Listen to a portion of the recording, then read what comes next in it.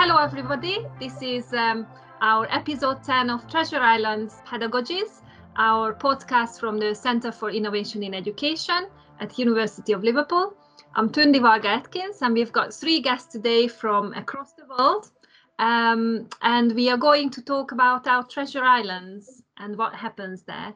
So can I ask our three guests to just briefly introduce yourself, what your original discipline was and your current role? Okay, Dr. Camille Dixon-Dean. I'm in Sydney, Australia right now. My original discipline was computer science with a little bit of software development and learning sciences, and now I'm a learning designer, head of a learning design team. Great, thank you, Camille. Hi, I'm Dr. Becca Ferrari from the University of Nottingham. My original discipline is environmental engineering, which sits somewhere between, I guess, environmental science and chemical process engineering, so across a wide range of industries and sectors. I'm now a digital learning director in the Faculty of Engineering at the University of Nottingham, and I've been doing a lot of work in the last year or so on that pivot to online learning. Yes, don't we know? Yes, thanks, Becca. Hi, everybody. I'm Nokuthula Vilagati. I'm currently a full-time PhD student in education, and my work is on curriculum design and pedagogy for blended learning. I have a BA in humanities, so I'm from the arts, unlike the rest of our panel. Then I did a master's in education with a focus on curriculum development, as well as master in instructional design and technology. Great, thank you. So I love the interdisciplinary crowd here today, and also the fact that you're all very much in demand during the pandemic, or still must be. So this, our Treasure Island Pedagogies is usually, we talk about special time with students when you know they are learning and what makes that happen. So I would love to hear some of your light bulb moments. I know that as educators, you will have had many light bulb moments that you experienced in your students happening. But if you could just share one and, what was it, what made it happen, that would be fantastic.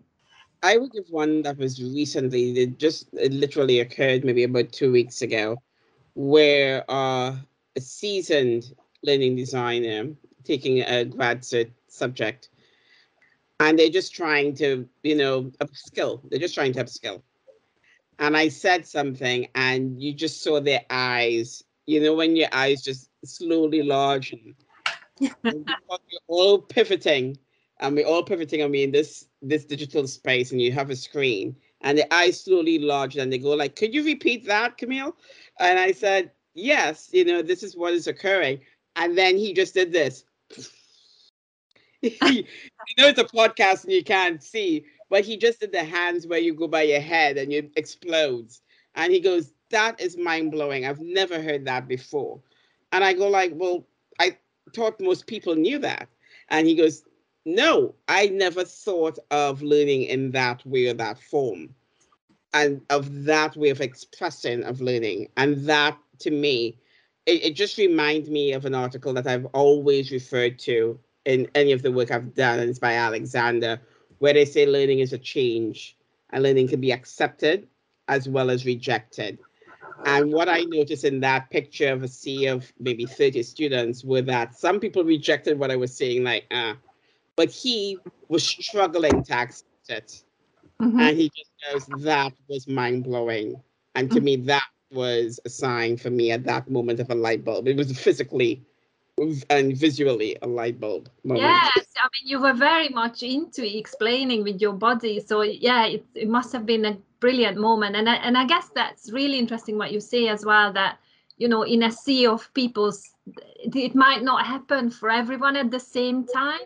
But can you share with us? I'm eager to know, what was that?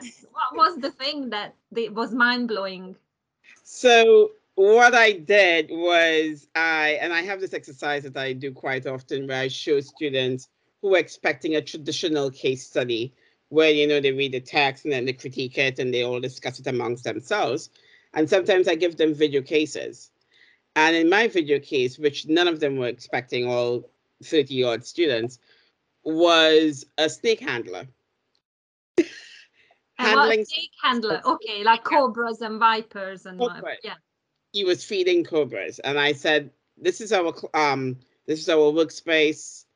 This is the client. He's ill." And they all look at me like, "What do you mean he's ill? He's ill, and you now have to train a new person to do that in a short space of time because the snakes are being used in experiments and they need to be fed in a timely manner, etc." And of course, they were all fearful, and their mindset when I said to them that it had to be done in a matter of 2 to 3 days with a level of scalability. And as a learning designer, a lot of them struggled with the content of the design as opposed to the actual task of designing. Mm-hmm. And they didn't understand that you have to be able to separate those. Mm-hmm. They didn't understand that. They said, well, normally I understand what the client wants and I will work with it. And I go like, not all the time are you going to be in agreement with the content that you have to design. Mm-hmm. And they were just like, well, yes, I don't know the content. So, that sometimes that works out. I go like, no, you don't understand. Sometimes you don't agree with the content that you have to design. Mm-hmm. And they didn't get it for quite a while. And then he just saw his eyes just slowly open. Mm-hmm. And then he went like, holy cow, I never thought of my work that way. I've been designing for years. And I've just always accepted. Mm-hmm. And I said, we do. But sometimes there's content that's going to come across your face and you're going to go like, I don't know if I can design this. But Mm-hmm. you have to do your job. Wow, that's brilliant. Bringing that metaphor or, that to make that differentiation. And I guess for you is to drive that understanding of that this is a difference. Yeah, thanks, Camille. I think the snake handling picture is definitely one to stay. What about you, Becca or Tula? Yeah, I'll go next. So I do a lot of I work with engineers. Right now my learners are staff, but my learners are also students as well. And I've spent the last 6 years teaching undergraduate and postgraduate students. As engineers, we teach them academic content, but we're also trying to to produce people that go out and are going to work as professionals. And a key part of that is actually the development of their professional skills, their professional competencies. I work in digital learning. Some of those are digital, some of those aren't. But one of the things that students have often struggled with was perhaps understanding, why I was getting them to do some of the things that they were doing. Because actually, in terms of our degree programs, we don't necessarily make it that explicit in terms of their professional skills development. So I had a real light bulb moment with some of my students when I started actually to give them feedback on the development of their professional skills, not just the feedback on the academic stuff that they were being, summatively assessed on, but actually some slightly more informal feedback just on those softer skills, those professional skills. And that could be team working, collaboration, planning, all those sorts of things that, we take for granted, but, without giving them that framework previously, without actually giving them some feedback on it, how are they ever going to really sort of judge how they were doing and actually develop? So for me, that was a great one for my students, and that's something that we're sort of expanding on much more widely now. Did you get any pushback, Becca? The students are from the staff. The staff. No, not at all. I mean, I think it's always been there sort of implicitly. I think with engineers is that they have these professional skills. And it's even within our accreditation requirements, right? We have to be able to say that we're teaching them, but what we don't have to be able to say is actually to go through that tick box and say, and this is where we're assessing it. And then actually, to me, what's the point of assessment if we're not going to give them feedback, right? Assessment without feedback to me is, from a learner perspective, is pretty pointless. It meets requirements in other ways, but for a learner, without understanding where they've got to, how they've developed, whether that be, self-assessment or whether that be, peer assessment or assessment from an instructor and some feedback, there's very little value. So it's actually something that as a department, as a university, we're building on a lot more, not just from my work, from the work of many other people.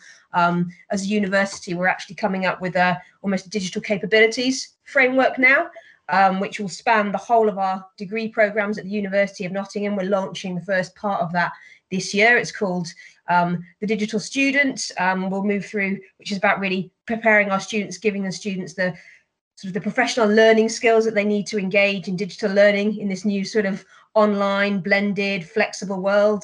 And then moving through to what they need for research projects. And then finally, what we call the digital graduate, which is really about what are the skills they're going to need as they go out into the world of work. So we're making it a lot more explicit in what we're doing now, which is fantastic. I was going to ask, you mentioned self and peer assessment as well, because I'm guessing in professional context as well, being able to giving feedback, whenever you're team working with other people or and also just generally, I guess that's also a transferable skill in a sense. So have you had some experiences about that when students, how they receive this kind of feedback, or whether they might have to give it to other people in their teams? Yeah, so it's quite a tricky one, isn't it? Particularly in terms of sort of peer assessment and peer feedback. There's two schools of thoughts or almost on this. There's one where they're actually perhaps working together in a group, in a team, and it's on something, yes, it's collaborative, but they're being assessed as a group. And you get a very particular dynamic there, I think, when they have to peer assess, because at the end of the day, that assessment is going to affect the other people's marks, and it's going to a degree, it's going to affect their mark as well when everything gets weighted. So there's peer assessments, but often that isn't necessarily linked with feedback. So I think there's also that more sort of continuous thing around being able to, work as a team, work as a group of students, and feedback on what each other's doing as you're working towards a common goal.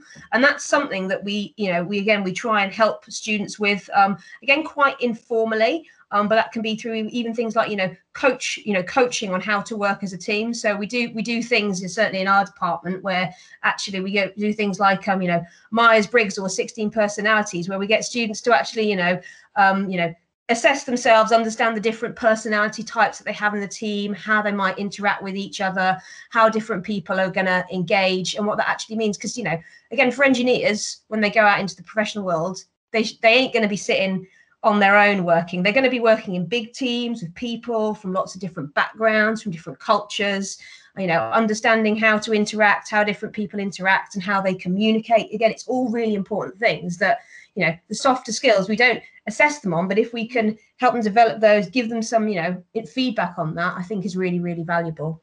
Mm-hmm.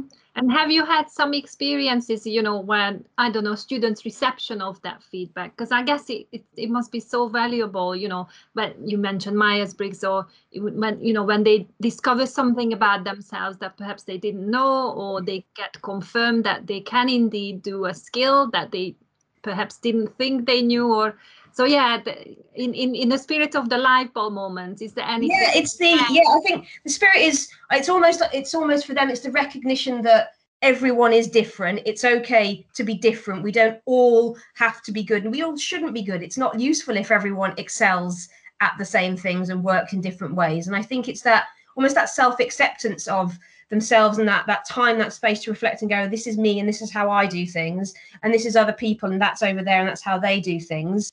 And then what we can help them with is, okay, well, how do you balance that? How do you work together to achieve that common goal, be that, a design project, or, whatever it is they're trying to do, something they make, something that they're doing in the lab. So yeah, I think it's really about that understanding of self and that reflection, I think. Mm-hmm. That's lovely, because I guess in this age of, students being anxious, or, just about whether they're doing well enough. And so that must be quite reassuring as well when they get that message. It is, yeah. I'm not going to lie. It's been harder to do a lot of this stuff online, because to do this other stuff effectively, it's always the best way for us is to have them in a room and to make that connection, in person, and be able to do it. But it's great that we've still been able to, we've been able to use Teams, and we've been able to continue doing this work. And actually, we found that, having had experience of doing this sort of thing over a few years, working with students in groups, be that, formally through assessments or just in more informally in terms of the work that we do. It set our students in good stead as well. So if we look at our students that were in their third year, fourth year when the pandemic hit, they actually coped really, really well. We were really proud and really happy with the way that they managed to make that pivot, because they were able to, rebuild those connections online. And obviously it helped that they already knew people in the real world, as it were. But they've really taken the bull by the horns, and applied those skills that they developed and developed them further to be able to, be successful in this digital world. Mm-hmm. Great, and we're lovely to hear more about your digital students, and that we'll definitely follow that. Thank you, Becca. Tula, what about your light bulb moment? Yeah, mine has been working with lecturers in redesigning their courses so that they are accessible to students. And we have worked through various portfolios or projects. I remember one where we designed a course on quality assuring blended learning, and we were now offering the course online. And this was in 2019, before COVID. And what happened was, during the first week, when the students from different East African universities were taking the course, being oriented on getting started with the course, there was very low participation. At some point, we noted that only one student was actually actively engaging with introducing themselves and so on. So we went back and asked a more experienced colleague who's been running this 6-week course on facilitating online. And then she looked at what we had put in there and he picked it very quickly that there is no way your students will begin to engage with the tasks before they have formed deep human connections. So for us as a team who have co-designed this course, it was a light bulb moment to say, wow. So we had to go back and actually ask them informal questions like what are their interests, which have nothing to do with their portfolios of being quality assurance directors and so on. So, and ever since that time, and then came COVID and ERT, emergency remote teaching.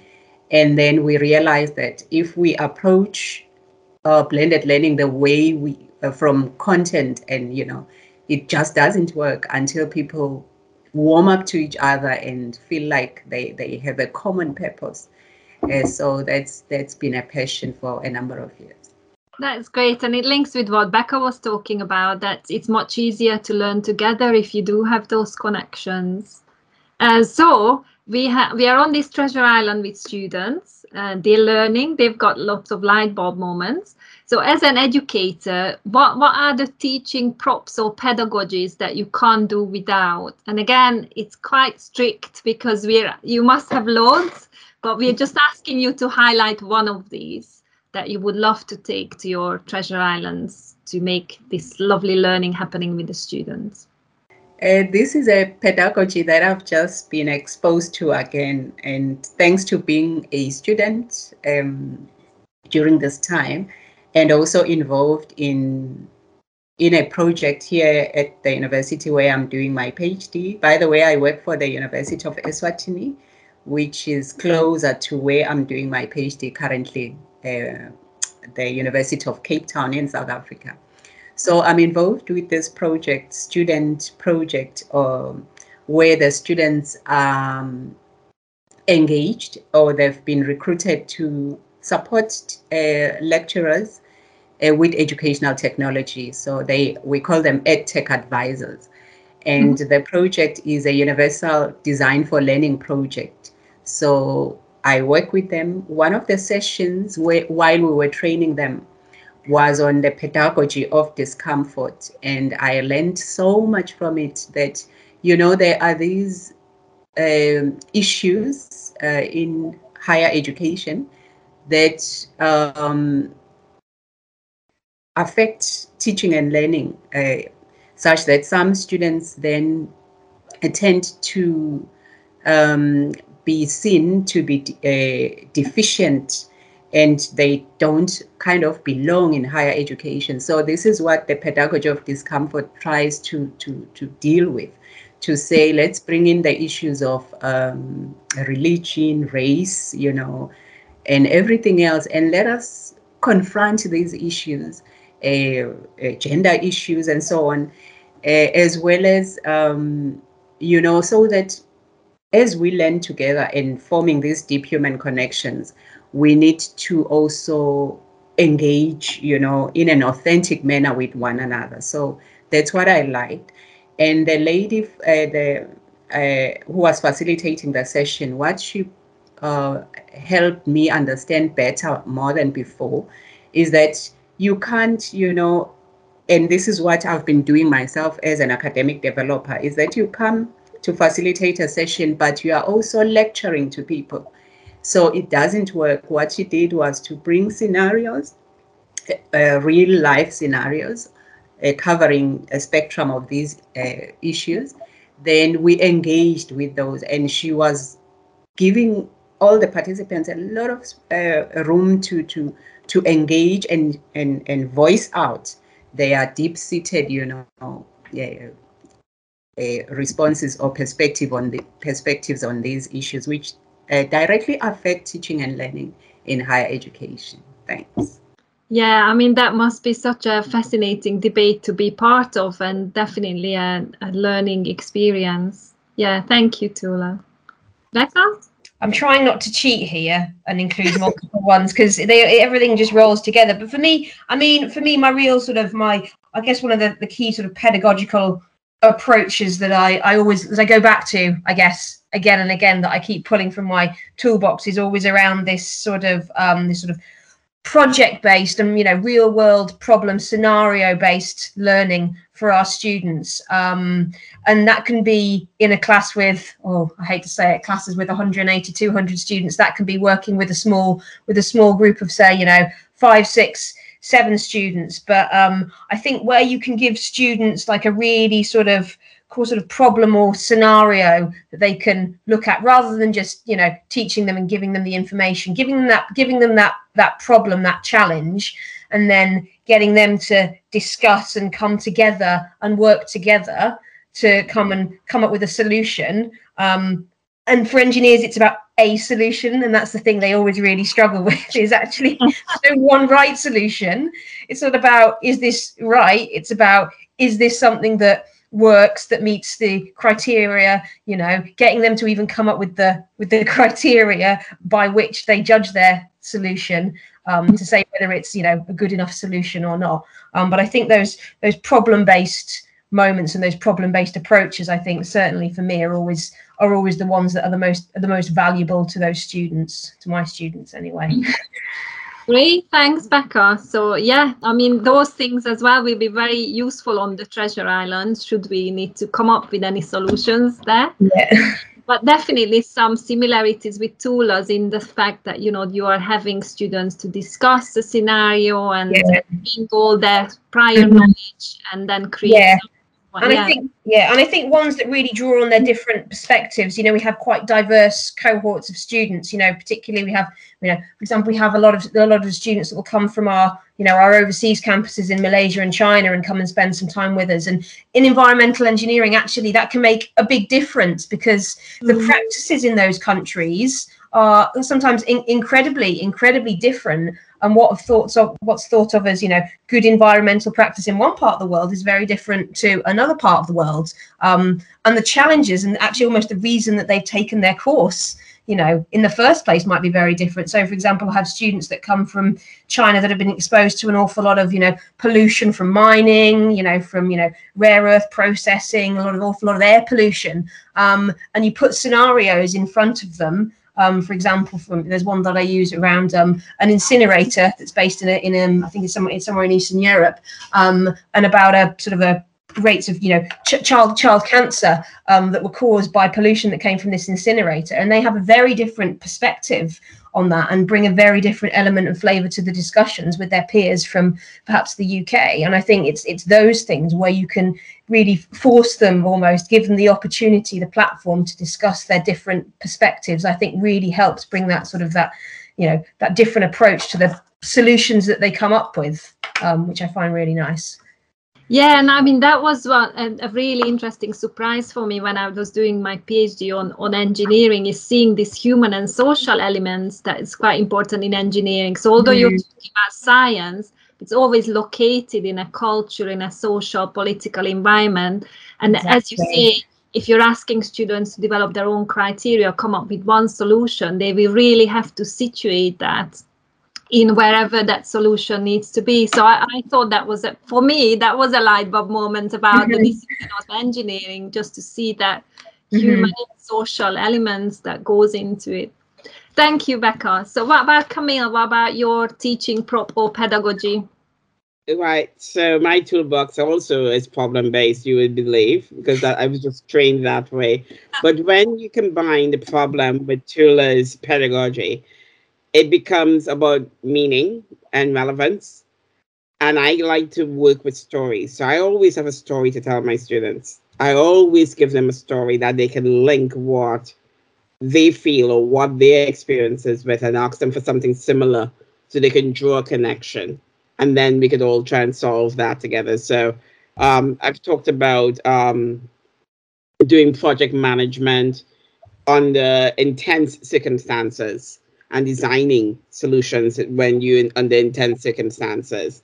Things like doing designing a program when you, so I don't know if you guys remember, I don't know how old you are, but I'm not going to give away my age, the Y2K problem. I was just talking to a student about the Y2K problem, and they were like, the what? And I'm like, oh no. So I had to explain to them. I said, do you remember Prince sang this song, 1999? Well, right. And at that age, we had a problem that the programs that we created, the software would change everything to zeros, and it wouldn't have a number to go on to make 2000. And they were like, the what? The white? And I just realized this group of students will not relate to that. Yeah, but guess what? They will relate to something like COVID. They will relate to something like that was recent, like the flu that we had in South America that came up that was affecting the kids. Zika virus, because it's more recent. Like my daughter will not know anything about Zika virus. She's been like, what? All she knows is COVID now. I just told her about 9/11. She goes, when did that happen? Why did it happen? Then she goes, oh, okay, but now we have COVID. And I go like, but still, it's a big thing. And she goes, no, this is bigger. So the relevance and the way of dealing with solving that, what you call, Becca, problem, I think it has to be enrooted in some kind of base, foundational, that has some kind of pull and tug at their value system. Else you will not get anywhere. And if you can't have that in your toolbox, you will fail, because nobody will be listening to you, no one will respond to you, and the information will just bounce off of them. So I mean, you've already made, because in the question when we have almost like painted our islands or created our islands, Tula with pedagogies of discomfort, Becca with scenario or project-based learning, and Camille with storytelling and making things relevant. So I think we've already got a really rich experience across your three islands pulled together. Is there anything that you, if we imagine this in an archipelago of islands, anything that you might want to add to it to make it even better or ready for the future? I would throw in a wrench into the toolbox. And my wrench, I use this this theory a lot, and a lot of people said, it's a negative theory. And I go like, yes, it's one that's negative based. But cognitive dissonance, I believe that without cognitive dissonance, no one would learn. And a lot of people don't understand the basis of that theory. that you have learning is not I mean, you can learn when you're happy, but you learn a lot more when you show negative. And a lot of people don't understand that that's what cognitive dissonance does. It makes you fight in your brain to understand the different pathways of understanding. And I use that a lot, especially for adult learners, which, it's hard to teach us, right? We've learned to walk. We didn't learn to struggle. I always say, look at the baby learning to walk. They get it. You're already walking. You don't want to learn to walk again because you already get it. So that fight, I think, is what we need to kind of instill in most of our learners to really get the best out of them in terms of learning. And I think that is my wrench I would throw into my little toolbox. I love that. I love that. And you know what? That's something that I feel that as someone that's where my learners for the last 18 months have been academic staff as well. And we've been, getting them to relearn, to rethink how they deliver their own teaching. That cognitive dissonance has been clear. And actually it's, some of the academics, some of the colleagues that have had the biggest, been almost, the biggest skeptics of some of these things, where they've had that cognitive dissonance, they've almost become our evangelists now, right? That's right.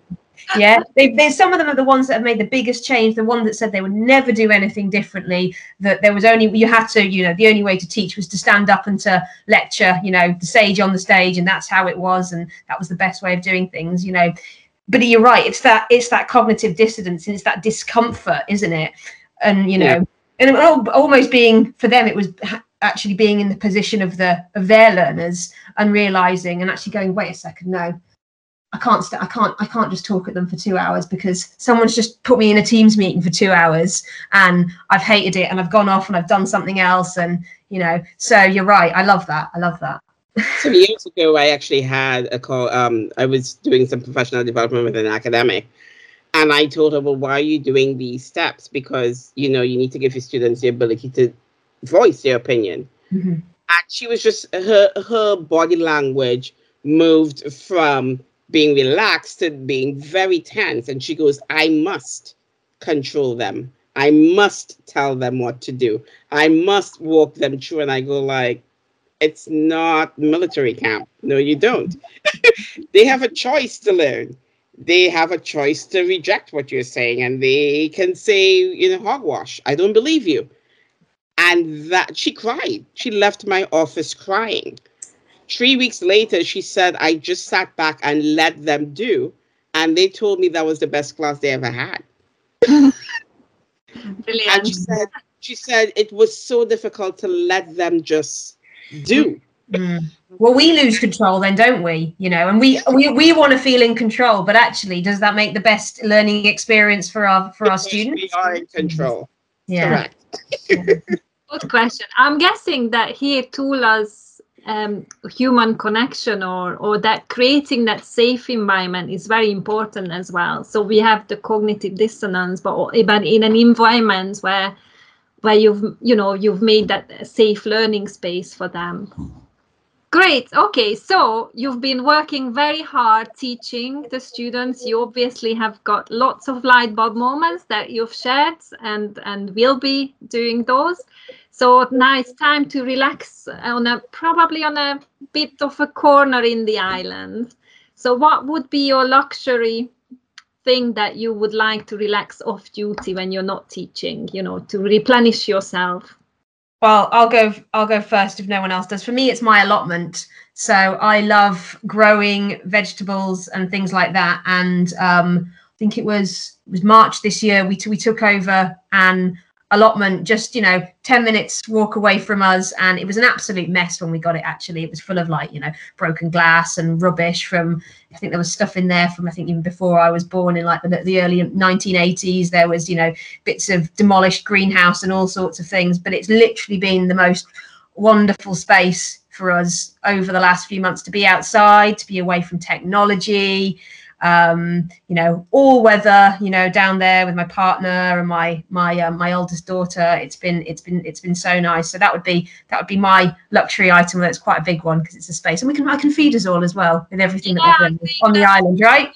Yeah, it's more than welcome. So what Yeah. produce have you got, Becca? Oh gosh, where do I start? We've got cucumbers and tomatoes and lettuces and salads, rhubarb, raspberries, carrots, Swedes, turnips, beetroot, Wow. cabbages, potatoes, corn, strawberries. Just keep going. Squashes, everything. So We're you probably have too much got this year. Garden of Eden or some amazing treasure Oh, island corn. Yes. yeah, so it would be, I'd feed us all on our treasure island. If everyone would help me do the weeding, maybe. Camille? I'm struggling here because I can tell you what my heart would tell you, and then I'll tell you what my head would say.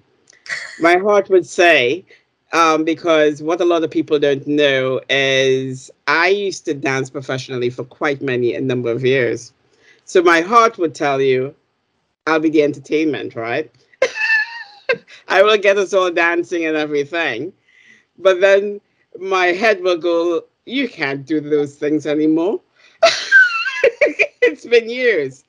Right. So what I do right now, and I do it a lot with my daughter, is I do a lot of crafting and a lot of arts.